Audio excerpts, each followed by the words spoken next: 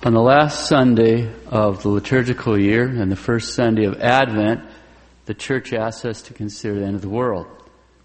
And we've been doing just that. Let's have a quick review of what we saw this last week. First, we saw that the important thing is not so much when in history we live, but how we die. We're all going to die. We're all going to be judged. The important thing is to do our duty and stay in the state of grace.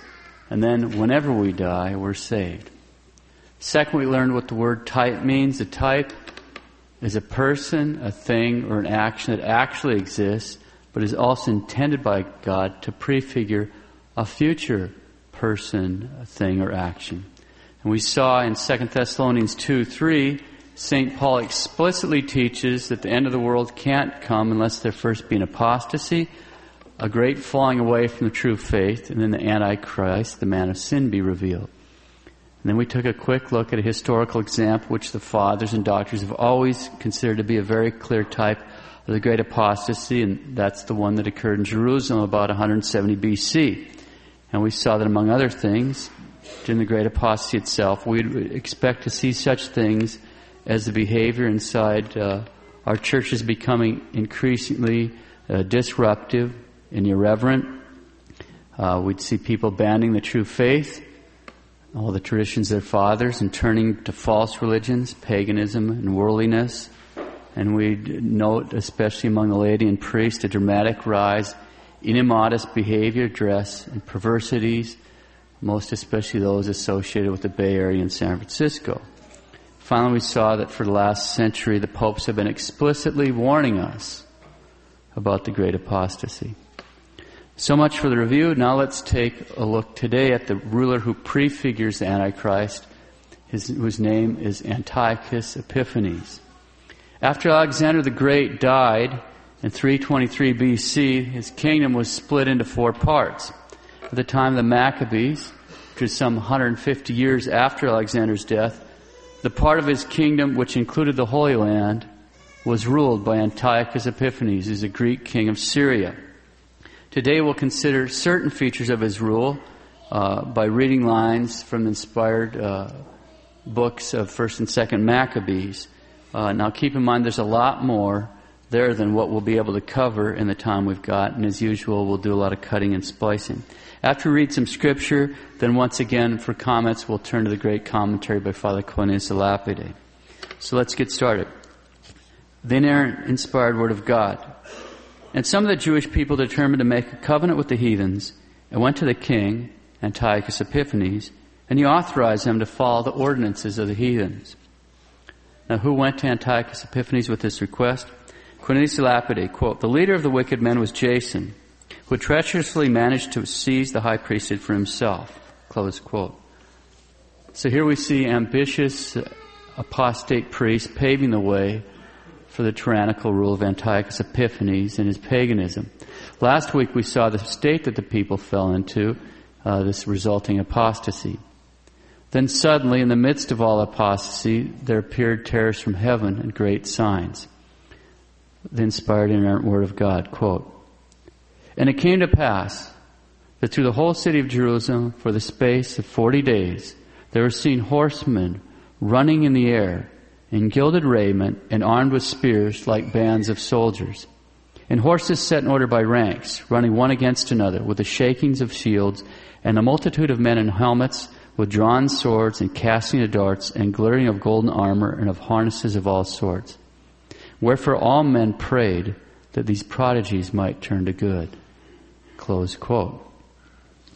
Cornelius de Lapide comments on this, quote, "Indeed, this portent was done by the angels at the command of God, that through these things God might warn the Jews beforehand about the attack soon to be made upon them by Antiochus Epiphanes."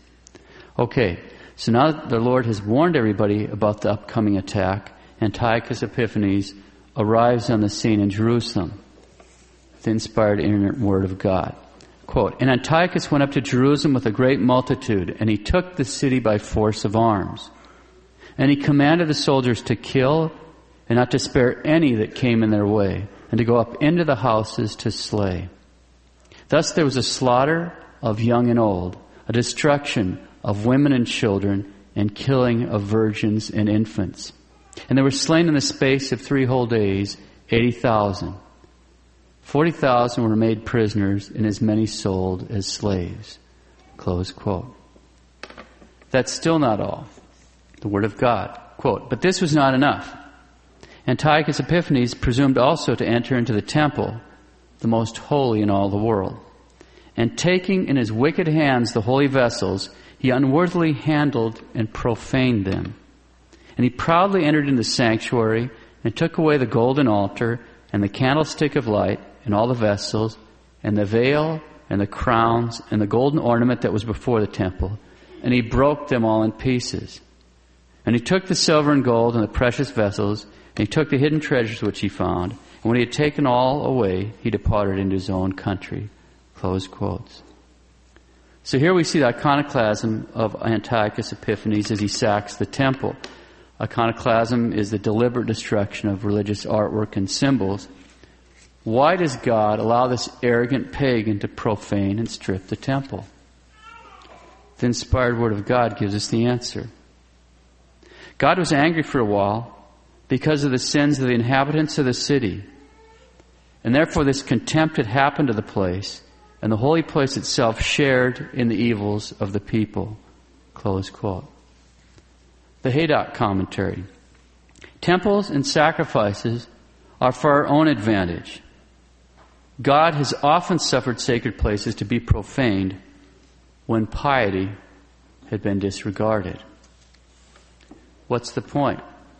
As we saw last week, instead of being pious, instead of clinging to the true faith, in large part the Jewish priests and people had become apostate.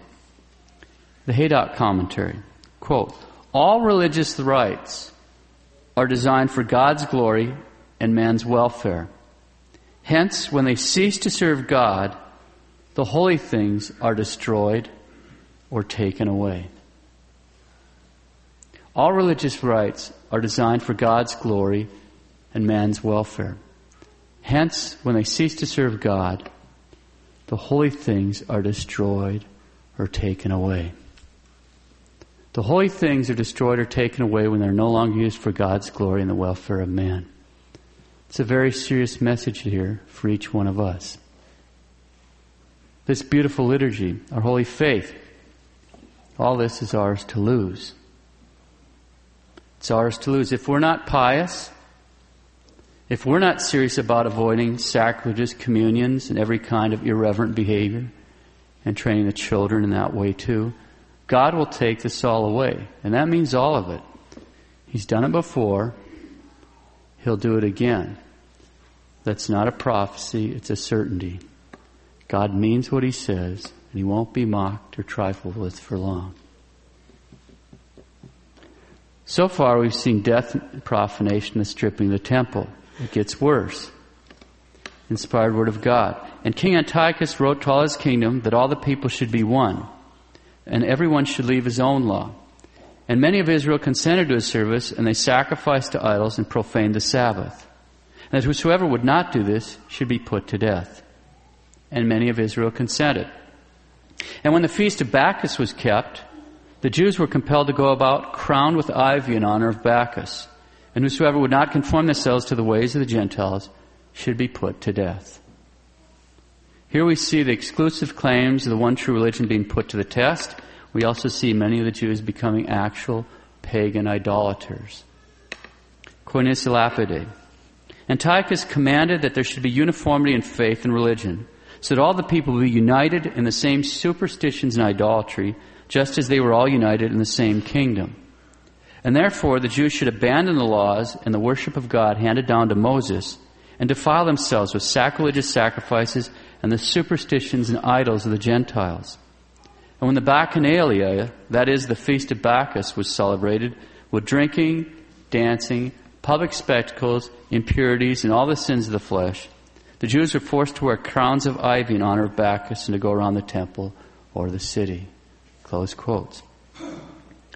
Now, what is the Bacchanalia? The pagan Roman historian Livy has a description of the Bacchanalian rites, which with some editing can be read aloud. Quote, To the religious performances, in the Bacchanalia, to the religious performances were added the pleasures of wine and feasting. When wine, lascivious discourse, night, and the mingling of the sexes had extinguished every sentiment of modesty, then debaucheries of every kind began to be practiced, as every person found at hand that sort of enjoyment to which he was disposed by the passion predominant in his nature. Nor were they confined to one kind of vice. On account of the loud shouting and the noise of drums and cymbals, none of the cries uttered by the persons suffering violation or murder could be heard abroad. Close quote. That's the Bacchanalia. It gets worse. The inspired word of God. King Antiochus set up the abominable idol of desolation upon the altar of God. And they built altars throughout all the cities of Judah round about. And they cut in pieces and burnt with fire the books of the law of God. And everyone with whom the books of the testament of the Lord were found, and whosoever observed the law of the Lord, they put to death, according to the edict of the king. And they sacrificed upon the altar of the idol that was over against the altar of God. Close quote. Cornelius Lapide, quote, For Antiochus wished to abolish the worship of the true God and force the Jews to adore his idol. For Antiochus wished to be worshipped as being one with the god Jove himself. Not only did he want to force them to turn away from the worship of God to the worship of Jove, at the same time he wanted to seduce them to commit impurities, which is plainly the work of the devil. Therefore Antiochus ordered that the idol of Jove be placed in the temple, dedicated by a solemn rite, and adored, and from thence be called the temple of Jove. On this altar they sacrificed not only to Jove, but also to Antiochus himself, as if he were a god. For he himself wished to be worshipped as a god, just as was predicted by the prophet Daniel. Therefore Antiochus is a type of the Antichrist. Behold, this is indeed the abomination of desolation, that is, the idolatrous abomination which makes all things desolate, predicted more than 300 years before by the prophet Daniel. Close quotes. So there we see the abomination of desolation in the temple, a pagan idol, a demon worshipped by the pagans is set up in the temple of the true God, and false worship and sacrifices are offered to it. Now there's plenty more that can be said about the reign of Antiochus Epiphanes, but we've seen enough to get the general picture. Now remember what a type is. A type is a person, thing, or action that actually exists, but it's also intended by God to prefigure or foreshadow a future person, thing, or action. So based on the indications we've seen in the prefigurement of both the great apostasy and the Antichrist, and since our Lord has commanded us to read the signs of the times, watch ye therefore, because ye know not at what hour your Lord will come. Behold, I come as a thief, blessed is he that watcheth. Here are a few signs that Catholics might want to be on the lookout for. Sign: the behavior inside Catholic churches becoming increasingly unbecoming, disruptive, and irreverent. Catholics abandoning the true faith and traditions of their fathers, turning to false religions, paganism, worldliness. Amongst both the laity and priests, a dramatic rise in immodest dress, behavior, and perversities. Most notably, certainly politically correct sins and those associated with Boston. Sign: Catholic priests neglecting their priestly duties, especially the holy sacrifice of the Mass and the application of the once-for-all sin offering to sinners in the confessional. Sign and portents in the sky. It is true that we haven't seen anything like the angelic battle seen in the skies over Jerusalem. But it is interesting, in those days our Lord states that the sun shall be darkened. St. Augustine explains one of the spiritual meanings of our Lord's statement. St. Augustine, quote, "The sun, that is to say the church, shall be darkened, because in those tremendous temptations and tribulations which shall be in the end of the world, many who had seemed as bright and as firm as the sun and stars shall fall from the faith." Close quote. In today's gospel, when our Lord speaks of signs in the sun and the powers of heaven shall be shaken, it's hard not to think of Fatima. Sign: the occupation of Jerusalem. In Luke 21:24, now that's the line found immediately before today's gospel, our Lord states, quote, Jerusalem shall be trodden down by the Gentiles till the time of the nations be fulfilled, close quote. Cornelius a Lapide, quote, Jerusalem shall be trodden down by the Gentiles till the time of the nations be fulfilled. That is to say, till the end of the world and of all nations. As the Venerable Bede states, until the plenitude of the Gentiles shall enter into the church of Christ. For Christ has regard to the desolation of Jerusalem. This was foretold by Daniel in chapter 9, where it is said, the desolation shall continue unto the consummation in the end. Meaning that Jerusalem, after being razed to the ground and laid desolate by Titus, shall no longer be the capital city of the Jews, but shall belong to the Gentiles, and after that to the Christians, and after that to the Saracens and the Turks, as it is at present. Now he's writing 400 years ago. And of course, Jerusalem was trodden down by the Gentiles for some 19 centuries, right up until the Six-Day War in 1967, back to Cornelius a Lapide. And this state of things shall continue until the end of the world. When Antichrist, the King and Messiah of the Jews, shall fix the seat of his empire at Jerusalem, as is plain from Apocalypse 11:8. And then shall Enoch and Elias resist Antichrist and convert many of the Jews to Christ. After Antichrist is slain, all the Jews shall be brought to Christ by the disciples of Enoch and Elias, and shall publicly worship Christ in Jerusalem, as may be easily gathered from Apocalypse 20:8. Close quote. Sign: the wholesale martyrdom, slaughter of Catholics. More Catholics have been martyred in the past 100 years than the total from all the previous 19 centuries. Sign: the moral corruption and degradation of our youth. It hardly bears comment. It's already almost beyond belief.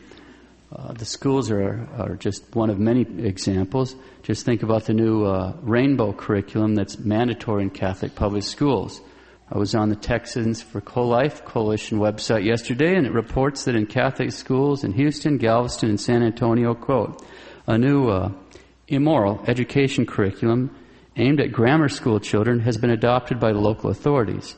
In terms that rival the boldness and indecency of Planned Parenthood, explicit material is offered to children as young as 5 years old. Close quote. And the universities are certainly part of the program as well. The Alliance Defense Fund reports that a student at Georgia Tech who had been mocked, cursed, and threatened with rape and murder for standing up for her faith and conservative views on campus, she was told by one of the deans that, quote, students have been indoctrinated for 18 years of their lives by their parents and their churches, and we only have 4 years to undo the damage. Close quote. Sign: punishment and persecution for keeping the laws of God. Again, you hardly need the priest to point any of this out. One example, I think it's a sign of things to come, will suffice. Quote, a young Christian photographer was reported to the New Mexico Civil Rights Commission, tried, found guilty in order to pay nearly $7,000 in attorney's fees after she respectfully declined to photograph the commitment ceremony of a certain couple, despite the fact that neither these types of utterly immoral marriages nor civil unions are legal in New Mexico, close quote. To say nothing of the fact that these are one of the 4 sins that cry out to heaven for vengeance. Sign: a wholesale rise in the worship of Bacchus. Remember that the pagan feast of Bacchus, the Bacchanalia, celebrated with drinking, dancing, public spectacles, impurities, all the sins of the flesh. This sort of drunken debauchery, the Bacchanalia, is easy to find. It's just been electrified. This whole culture of rock and roll, nightclubs, MTV, etc. Sign: a push towards a united one world religion, which of course is not the true religion. On that note, the URI, it's the United Religions Initiative. It's founded in 1995 with the goal of making a spiritual equivalent of the United Nations, and which is supposed to encompass all religions and all types of spirituality. All types of spirituality. The stated goals of the URI include peace and unity among religions, social justice, preservation of the environment. At the 1997 URI Summit Conference, A public worship service included a procession of 15 banners with symbols representing the world's religion, including a banner for the Wiccans, the neo-pagan witchcraft movement. The 15th banner on it had an empty silver circle representing the religions which are to come. We shouldn't be alarmed by any of this, but we should pay attention. Sign: false idolatrous worship in Catholic churches, erecting of idols in Catholic churches, and worship being given them. Now, this sort of thing is cropping up more and more often, and not just in the chapels of female religious communities that have lost their way. Of course, everyone here is, I'm sure, is familiar with the astonishing example in Assisi on October 27, 1986, when the Dalai Lama and a group of his Tibetan Buddhist monks placed a statue of the Buddha on top of the tabernacle, and they placed this lotus flower-shaped censer in front of the tabernacle. On the side, one side of the tabernacle, they had this banner with Buddhist I don't know what on it, and then two Buddhist books on either side of the tabernacle. And then they bowed down in front of the altar and did some sort of pagan Buddhist ceremony. Now, by the way, if you want to see the actual examples, real examples of the bronze idols that Tibetan Buddhists pray to, there's an absolutely remarkable exhibit of them in the American Museum of Natural History in New York City. If you go to look at them, you must be careful that your children do not look at them. Another example springs to mind. It took place exactly 1 month ago today in the Basilica of St. Mary the Angel in Assisi on the 25th anniversary of the first meeting there. A Nigerian named Wanda Ombimbla. Now, he's a former Harvard professor, which is fitting, and a current high priest of Yoruba religion. We should read that witch doctor. This witch doctor took the occasion to lecture the Pope and others present. And here's what the witch doctor had to say, quote, "The time has come for leaders of all the world's religions to have a new frame of mind in which indigenous religions are given the same respect and consideration as other religions," close quote. Well, thanks a lot, Doctor. This moral advice coming from the high priest of a religion which traditionally not only sacrifices animals, but also humans. Then he took the occasion to shake a rattle and sing some sort of song, hymn, incantation, curse, I don't know, take your choice, in honor of one of the demons he worships, which is supposed, he believes, is chained to the bottom of the ocean. Well, he's chained all right, but it's a little deeper than the bottom of the ocean. Anyway, over here, this Yoruba religion, of which this guy is a witch doctor, over here, in the Spanish-speaking parts of the world, it's called Santeria, and in the Portuguese parts of the world, it's Candomblé or Macumbe. Father Gabriel Amorth, he's the retired former chief exorcist in Rome, the most experienced exorcist in the world, points out that the very most difficult curses for an exorcist to break are those that are done through voodoo. Now, voodoo this guy's from Nigeria, and right next door, where his tribe, the tribe he's from, is Benin, where voodoo, that's from tribes right there in Benin. And the ones that are from voodoo or from Yoruba. Those are the two hardest curses for exorcists to break in the world. And we have guys like this giving us moral advice in Catholic churches. Thanks a lot. What are we to think of this? Let's check with God. Psalm 95:5, quote, "All the gods of the Gentiles are devils." Close quote, God the Holy Ghost. Sign: profanation and stripping of the beauty, sacred vessels, and treasures found in Catholic churches. How many churches have been recavated? Beautiful marble altars smashed, chalices, monstrances, relics, statues thrown away. Cornelius de Lapide has a most interesting and alarming observation that's worth pondering very carefully. Quote, "Morally, the abomination of desolation is sacrilege and heresy, especially iconoclasm. For heresy is an idol abominable to God, which brings around the desolation of kingdoms and peoples and the yoke of the Turk." By the yoke of the Turk, he means invasion of Islam. This is worth repeating. Morally, the abomination of desolation is sacrilege and heresy, especially iconoclasm. For heresy is an idol abominable to God, which brings about the destruction of kingdoms and peoples and the yoke of the Turk. For when heretics, especially iconoclasts, violate consecrated churches and break the images of the saints and profane the holy places, then it is certain that the desolation and devastation of the people is imminent.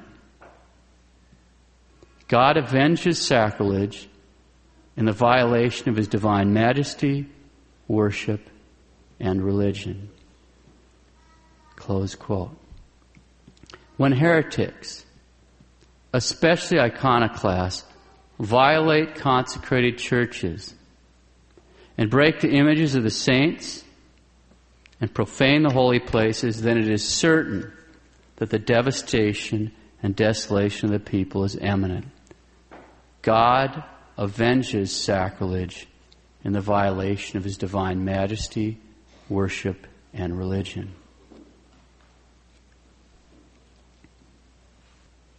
So, if we were heeding our Lord's command to watch, those are a few of the signs we might want to watch for. The popes have already given us a fairly decent idea of where in history we're living. Now what are we supposed to do? We want to remember that God's in charge. He loves us. He knows exactly when in history He wanted each one of us to live. We don't need to imitate Chicken Little.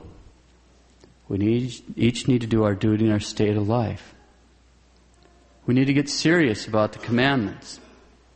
We need to get serious about our faith.